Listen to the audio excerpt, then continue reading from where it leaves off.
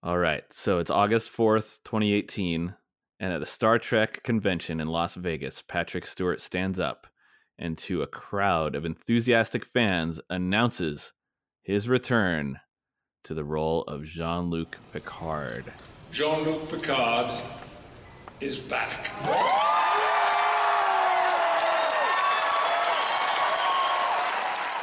How was that for you, Jared, that experience, hearing that he was coming back? I was completely on board. I had no hesitation when I heard that Patrick Stewart would be reprising his role. I thought, whatever it is, I will watch it. And I will watch it faithfully because he's my captain. Yes, I agree. He is, yes. Hands down, my favorite captain. I was flipping out. I think I was audibly screaming when I heard the news. I was so excited. And so I just remember, like, within a couple days of the big announcement, I was just driving to work and thinking about my experience I'd had recently, finishing binge watching every live action episode and movie of Star Trek and how fun that was. And this announcement got me so excited. I was thinking, maybe I should do it again, at least with Next Generation. And I thought, well, it might be kind of fun to podcast about this. I thought more about the announcement itself and what Patrick Stewart said. And at one point, he talks about the stories that he's heard from fans about what Captain Picard has meant to them. I have never, ever grown tired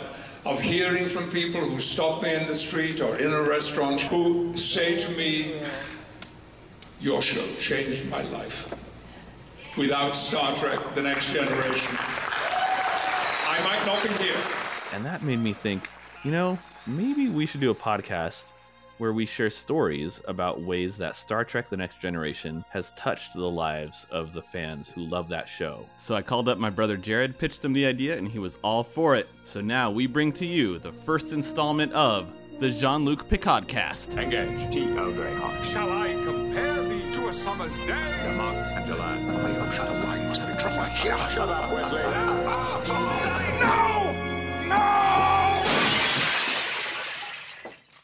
So welcome to the first episode of the Jean-Luc Picardcast. I'm Jared Gillens. And I'm his brother Shark. And as Shark mentioned in his little introduction, well, and also as the title would indicate, it's a podcast dedicated to Jean-Luc Picard and his many adventures. And so the realm of this podcast can extend to anything that involved Patrick Stewart in his role as Jean-Luc Picard. So there are several feature films that feature him.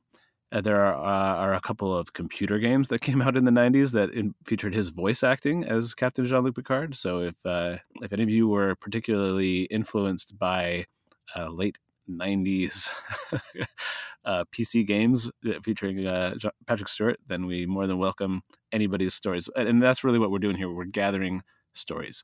Anybody who has a story about an episode of TNG, about one of the Next Generation movies, about one of the computer games or whatever, we want to hear your stories. How did Jean-Luc Picard and his captainship and leadership, how did that influence you? How did that change you? In each podcast episode, Shark and I will discuss the relevant episode or movie and allow you to tell your story about how Jean-Luc Picard's mentorship shaped or influenced you. It could be funny, it can be sad, it can be dramatic, whatever. You can reach out to us at picodcast@gmail.com. Again, that's picodcast@gmail.com. That's PICODcast@gmail.com. So let's go ahead and get started. I'll be sharing our first story for the Jean-Luc Picardcast. My personal experience is actually based on the movie Star Trek Generations. You know what? I was going to do a point-by-point breakdown of the entire story, but that's going to take way too long. And you know what? If you haven't seen the movie yet, it's been 25 years. Come on. And if you're worried about spoilers, it's been 25 years. George Clooney and Mark Wahlberg go down with a ship at the end of the movie. Soylent Green is people. And Old Yeller gets rabies and eats it. So here's what you do need to know for our conversation. Kirk dies, comes back, and dies again. Picard experiences a terrible family tragedy when his brother and nephew die in a fire. If you guys remember, you may remember there was actually an episode of Star Trek Next Generation where you meet Picard's brother, who's kind of a hard nose, and you meet Rene, his nephew. And so they actually did endear the fans a little bit to these characters. You so jealous? Yes, damn it. I was always so jealous, and I had a right to be. A right? I was always your brother. And then just like they wrote them off so horribly by having them die in a fire. Later on, Picard gets sucked into this nexus where he can make anything he imagines possible. Love you, Father. Were you scared? Look at the tree. decorated. Reflective of his regrets of not having a family, he creates for himself a wife and children. And this is where I thought there was a missed opportunity, the casting for his wife. Now, granted, his wife only has like 2 lines. Cup of Earl Grey.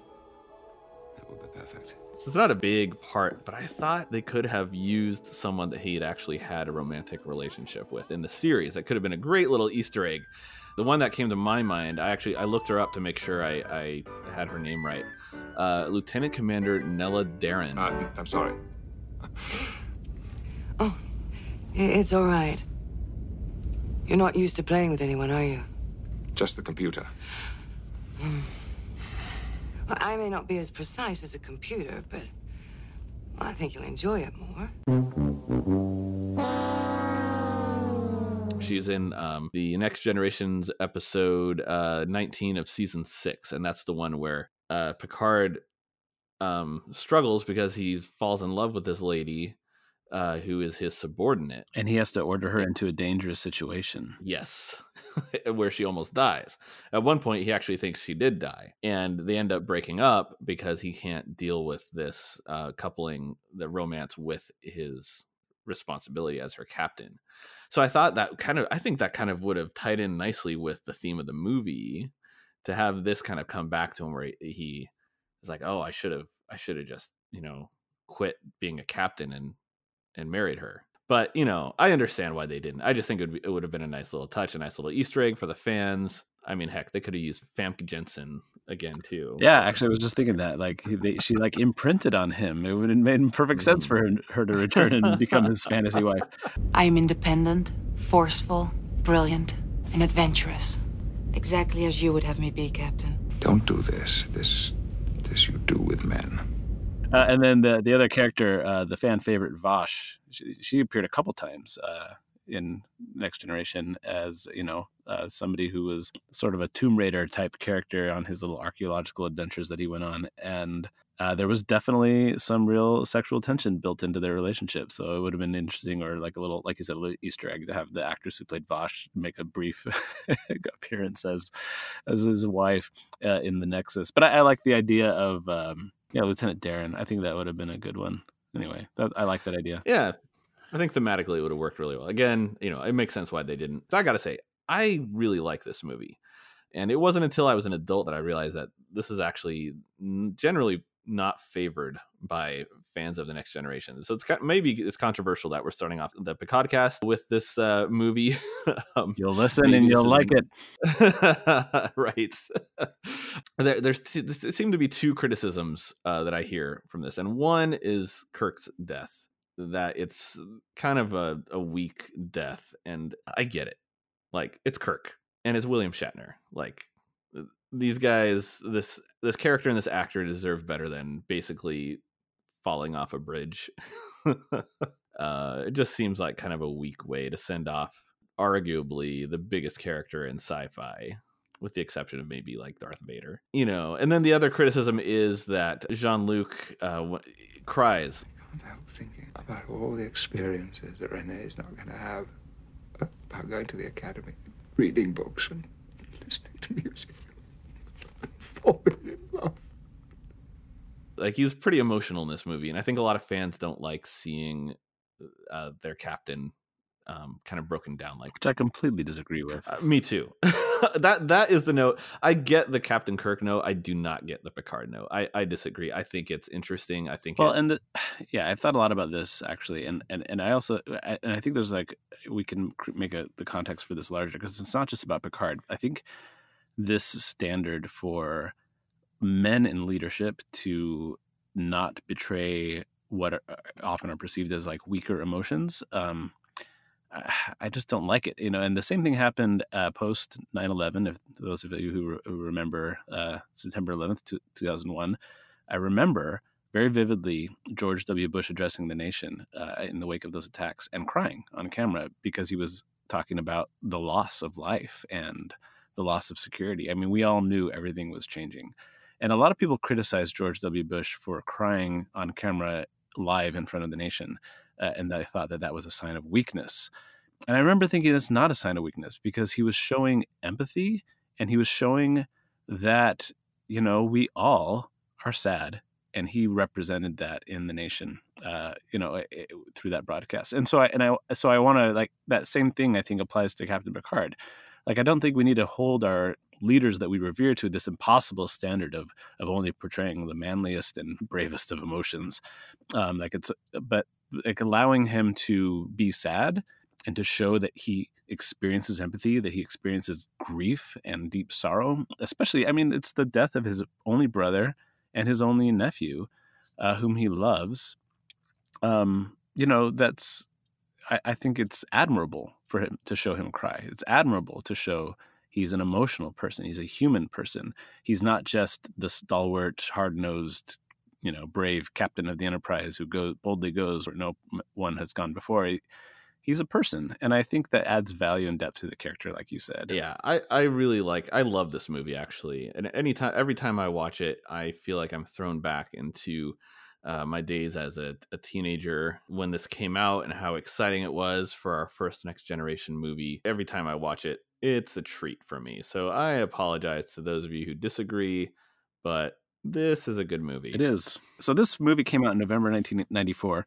And again, for those of you who are old enough to remember, the internet as we know it was actually pretty young in 1994. And one of the things that was kind of remarkable about this movie, but it's sort of just like a footnote now in the annals of history, is that they created a website for the movie to help promote it and market it. And it's the first website that was ever created with the purpose of marketing a movie, which I think is kind of cool. Like, and especially since, a lot of people credit Star Trek as being this symbol of the future and something that not only inspired us to look to the future, but inspired modern inventions, like the most obvious one is the flip cell phone. People credit Star Trek as being one of the main things that helped create and inspire that invention. I love that this movie that we look to, or this series that we look to for the future, was one of the very first innovative uses of the internet to say, hey, we're going to use a website to market this movie. So I don't know. I think that's pretty cool. That is pretty cool. Thanks, Al Gore. Thanks, Al Gore. One thing, though, is that I don't think that this website is any longer accessible anymore. I think that Paramount wanted to save bandwidth and took it down. Dang it. On the other hand, the Space Jam website is still up. So when was Space Jam? That was it's got to be around the same year. Yeah, actually, I think it was. Hang on. Google that. I'm looking it up right now. Space Jam. 1996. So Space Jam came out in 1996, and they used a website to promote their movie with many animated GIFs and horrible things associated with mid-90s websites. And that website is still up. So thank you again to Al Gore and Star Trek for leaving us the legacy of the Space Jam website. Side note about Space Jam. I was telling Jared this before we started recording. A buddy of mine at work was telling me about something he read online where someone was like, if Batman is supposed to be in his low to mid 30s, I like to imagine that the movie he and his parents were walking out of just before they got shot was Space Jam. That was pretty good. All right, well, without further ado, let's go right into the story. So I'm going to kick this off. I prepared a little something to talk about my relationship with the movie Star Trek Generations. Here we go.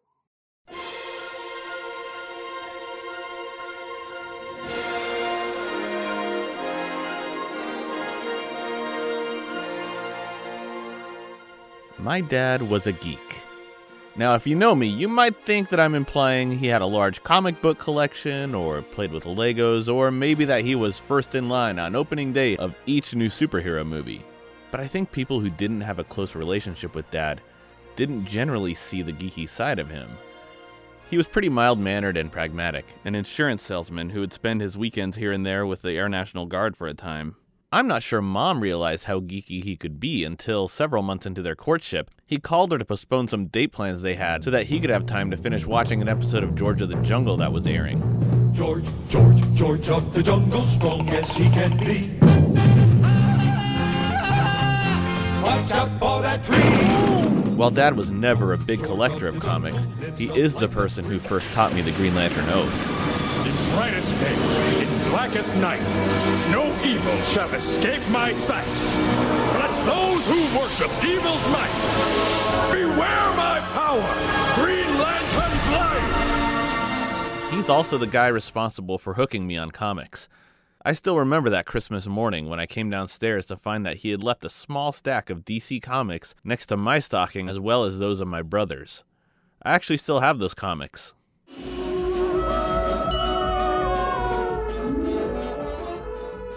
But of all the geeky things my dad enjoyed, I think the one that contributed the most to family bonding, especially between him and his sons, was Star Trek. Born in the 40s, Dad was part of the original series fan base. He loved Kirk, Bones, and especially Spock. He'd reference the Vulcan mind meld or neck pinch on a semi-regular basis, and you'd better believe the first time I ever saw the Vulcan salute was in my home, probably performed by Dad himself. Live long and prosper.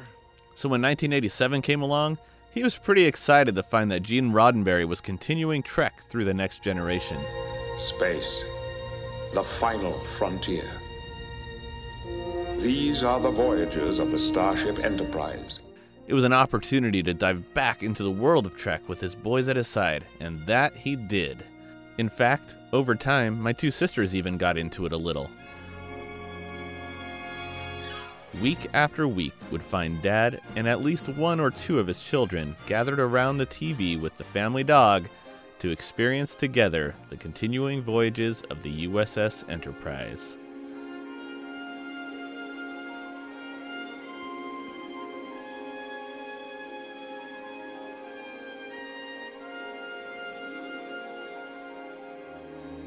Fast forward 7 years to 1994.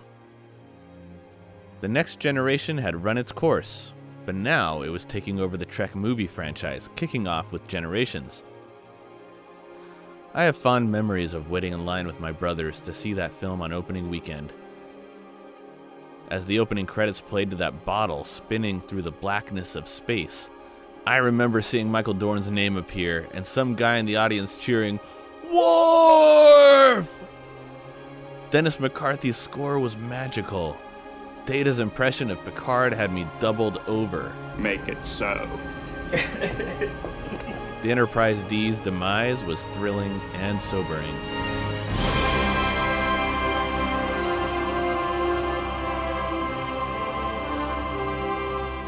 It was an exciting time to be a Next Generation fan, an exciting time to share with my brothers, and after a while, I realized it was also sort of a mirror, in a way, of my dad and his sons. Perhaps the most obvious parallel here is the fact that Generations serves as a passing of the torch from the original series films to Next Generation. Kirk's final story is ensuring that Picard can be a part of many more, the two of them working together in this endeavor, much like how Dad ensured Trek fandom would survive in his blood by using his love of the original series to get his children hooked on Next Generation, bonding as a family unit in the process. But in the moments between Picard's meeting Kirk and Kirk's death, Kirk takes on sort of a patriarchal role for Picard, a forebear in the line of Enterprise captains who makes his progeny sit through stories from his past, like how he found true love and why kids these days just don't understand what it was like back in the day. And eventually he goes on to advise on the importance of commitment, duty, and being a positive force for good in the universe. Close to retirement? I'm not planning on it. Let me tell you something. Don't let them promote you. Don't let them transfer you. Don't let them do anything that takes you off the bridge of that ship, because while you're there, you can make a difference. I have fond memories of my dad's stories. Mom would often prod him to reminisce of his youth in front of me and my siblings. Among my favorites were the tales of the trouble he and his best friend Jimmy would get into, like the time they were throwing orange peels at car wheels as they drove by, and one of them accidentally let one fly way off course, right into the open driver's side window, and the panicked foot chase that ensued. He'd tell us about the incredibly well-trained Springer Spaniel named Susie he had as a boy. He would hide raw eggs for her in their yard, and she would sniff them out and retrieve them without cracking their shells. Then there were the lovey-dovey stories about how the first time he saw Mom, she was a boy-crazy teenager riding a bicycle down the street with curlers in her hair. Most of us can relate to learning great life lessons from our dads, and my experience is certainly no exception. When his sons would reach milestones in our priesthood service in our church, He would sit down with each of us, open the scriptures, and review with us the obligations we were taking upon ourselves as men who claim the authority of Jesus Christ himself. Whenever a new school year was starting, he would gather the children around and give each of us, one by one, a father's blessing that would offer us counsel for the coming year and insights into our personal strengths and talents. I remember one occasion in which I had been silently struggling with a question I had about how I could be a more sincere friend in my social circle. And my dad was able to sense this, and without me having ever told anyone anything about this struggle, he addressed it and told me that I didn't need to overly worry about this dilemma, that it would answer itself in time. He was the kind of man who found those little windows of opportunity to have a chat about something important. He caught me finishing a viewing of The Lion King in our family room one afternoon. He sat down next to me and had a brief discussion with me about my understanding of the film's message, to understand my own potential and responsibility to live up to it. I'll never see a Costco hot dog without remembering the many times Dad would find an excuse to treat me to one and spend a few minutes focused on catching up with my life. Sometimes he'd ask me about something, like an upcoming school dance, and looking directly in my eyes, he'd remind me, "You'd better treat your date like a queen. Open the door for her, pull out her chair, be a total gentleman, because that's what she deserves." It didn't matter who the girl was, this was always his attitude. The opening sequence of Generations features a retired Kirk, accompanied by Scotty and Chekhov, being part of a publicity stunt as he sees the new Enterprise B out of spaceport for its first time. Being merely a guest aboard the ship, he gazes longingly at the captain's chair, and when trouble brews, he shifts and is off to the side seat quite uncomfortably. "Captain, is there something wrong with your chair?" As I entered adolescence, Dad suffered a series of health issues, followed by depression and a forced early retirement. Like Kirk in the film's opening scene, feeling uncomfortable on the bridge of a ship without being in command, Dad's loss of a career left him feeling useless. In desperation, he tried to use my self-taught skill of writing HTML to help him build an online business selling hearing aid batteries.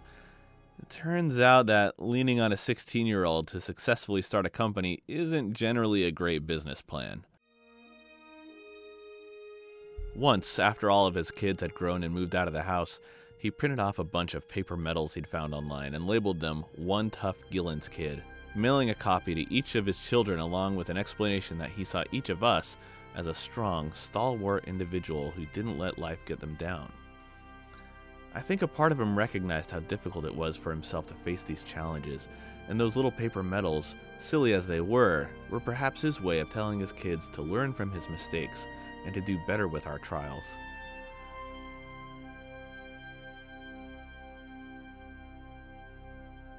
One of the biggest complaints I hear about Star Trek Generations is the way in which Kirk's passing is handled.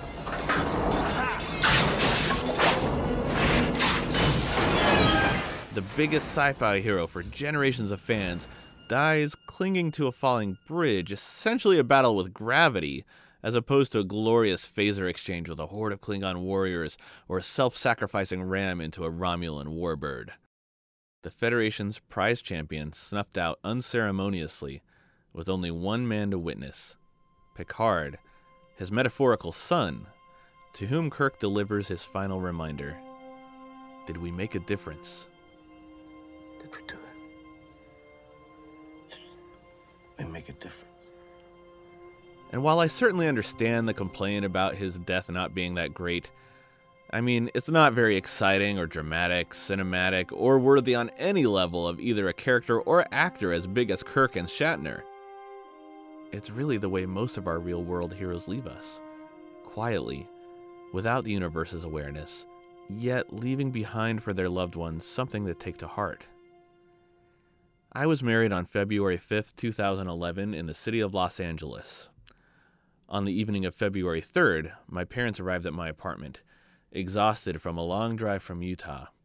Being in a car that long kind of complicated their ongoing health issues, and they were really looking forward to a day of rest before being thrown into a day of wedding festivities. I woke up on February 4th, determined to knock out the rest of my wedding to-do list early so I could spend the rest of my day with my parents and siblings. I knew at one point Dad would give me another father's blessing as I prepared to start my own family, followed by the awkward, stereotypical talk about the wedding night. As I stepped into my apartment's living room, where Dad was already awake and watching TV, I grabbed my shoes, and Dad asked if he could take me to breakfast. I told him I needed to just knock out these last couple of things ASAP and suggested that we do lunch instead. He agreed, and as I walked away, we gave each other a silly kind of salute with our hands. I came home a couple hours later to my tiny apartment filled with paramedics, my mom looking on from the kitchen as Dad lay on the floor, lifeless and periodically convulsing as a defibrillator did its work. My father, one of my biggest heroes, didn't go out in a dramatic blaze of glory like taking down a terrorist or rescuing a bus full of school children from falling off a cliff. He died of heart failure in a boring one-bedroom apartment in a boring corner of Northridge, California. My mom was outside the building trying to help the paramedics find my door when he slipped away. On his own, nobody to be witness to the moment of his passing. I never got that lunch date with Dad, but I often wonder what he would have talked about. Certainly, he would have mentioned how much he liked my fiancée and how beautiful she looked in her bridal photos I had showed him the night before. He couldn't get over how amazing she was in her dress. Based on those priesthood lectures he'd given me throughout my life, and the way he always urged me to be a reasonable dater, he likely would have spoken to me of my impending obligations as a husband and future father, reminding me to make my wife the center of my goals and aspirations, the focus of all my attention. He would have told me how proud he was of me for reaching this next milestone in life and for the quality of woman I had chosen. He would have encouraged me to make a difference. In his closing statement of the film, Captain Picard, buoyed up by the teachings of the dying Captain Kirk, tells Commander Riker, "Time is a companion who goes with us on the journey, reminds us to cherish every moment."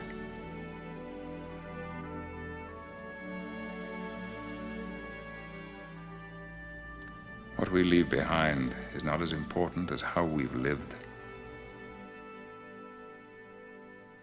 He's resolved to focus on being a force for good rather than live in regret of being the last Picard. The words of Kirk echo in his heart as the lessons from my father do in mine. While I greatly mourned the passing of my father on February 4th, 2011, the way he taught me to live motivated me to move forward with my wedding plans the next day and commit to be the best husband I could be for the sake of my bride and our future children. And you know what? It was a pretty great day, the start of a marriage and family that has brought incredible happiness to me and my wife. And once my sons and daughters are old enough, you can bet we're going to be spending plenty of time around the TV, exploring the galaxy with the latest crew of the Starship Enterprise. I love you, Dad.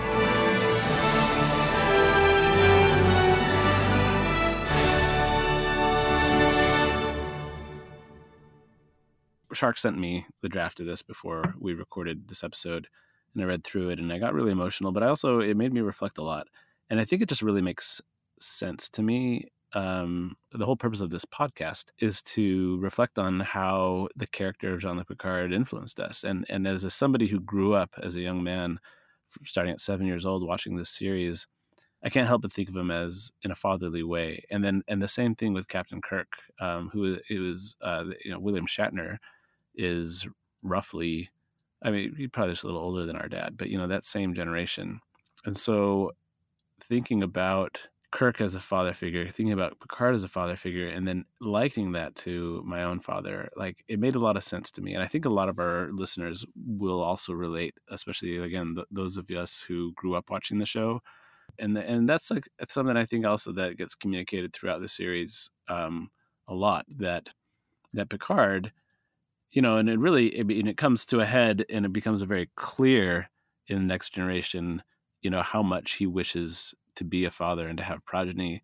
But throughout the series, I think they did a good job of showing that he really is a father in a lot of ways to the people whom he leads. And maybe the best example of that is the episode where the kids on the Enterprise are celebrating Captain Picard Day, and they all he gets stuck in the turbo lift with a bunch of kids, and he has to lead them to safety. Mm-hmm. Like, Picard, whether he realizes it or not, has been a paternal figure to many people in his career. Yeah, not to mention, Wesley. Oh yeah, of course. Yeah, Of course. Wesley. Like, there's a huge motif, especially in those first few seasons before the Traveler comes and things kind of get odd with Wesley's character. That there's this, very obvious connection, especially since Picard has had such an interesting, colorful past with the Crusher family, having been captain to Wesley's father when he died, and also having a sort of a pseudo romantic relationship with Dr. Crusher. Picard is very much a father figure. So I don't know. I like the idea. In the show, they've shown us Picard is a father figure, whether or not he realizes it, because that's what he struggles with in Generations. And to be able to extrapolate that and apply it to ourselves, I think that's a really natural comparison. So anyway, I really appreciated this essay that you wrote, and I think hopefully a lot of our listeners will be able to relate to it too. Thanks, man. Yeah, you know what? I think that's one of the great things that Roddenberry did. By bringing back Star Trek through The Next Generation, he kind of created this generational experience for families, fathers, sons, mothers, daughters, to gather together and bond over Trek. And I think that's really something special. That it's kind of a first time for the realm of sci-fi, I feel like. But you know what, Jared? I think it's time to wrap things up. So why don't you take us out? All right. So thank you all for listening. And we hope that you enjoyed Shark's Reminiscences and our discussion of Star Trek Generations. Hopefully you guys agree with us. It was a great movie. And if you don't agree with us, we'd love to hear about that too. If you want to talk to us about an episode or a movie or a game of Star Trek that influenced you, one that involved Captain Picard, once again, you can reach out to us at picodcast@gmail.com. That's PICODcast@gmail.com. We're also on social media. You can find us on Facebook. If you search for the Jean-Luc Picodcast, you should find us. We are also on Twitter at Picodcast. Don't forget to submit ideas for your own story like Jared mentioned, and please like, subscribe, do all of the things to show support if you want more Picodcast. We look forward to hearing from you with your thoughts about the episode that we just talked about, as well as the story we've shared, as well as your own stories about the ways that Next Generation and Captain Picard have touched you. We'll be back soon with a story from Jared about Next Generation, how it's influenced his life. Looking forward to sharing that with you guys. But until then, this has been the Jean-Luc Picodcast. Make it so. Shaka, when the walls fell, I want you all to stop crying. Sorry, I was just curious, and because I wanted to make sure that I didn't say anything wrong. And the Space Jam website is indeed still up. And it looks exactly like it did in 1996. I know how I'm spending my afternoon. Holy cow. I believe I can fly. No, sorry, I'm just clicking through, and I'm just well, sure, the homepage is still there. I was like, what else is there? And the downloads are still up. You can still download the screensaver.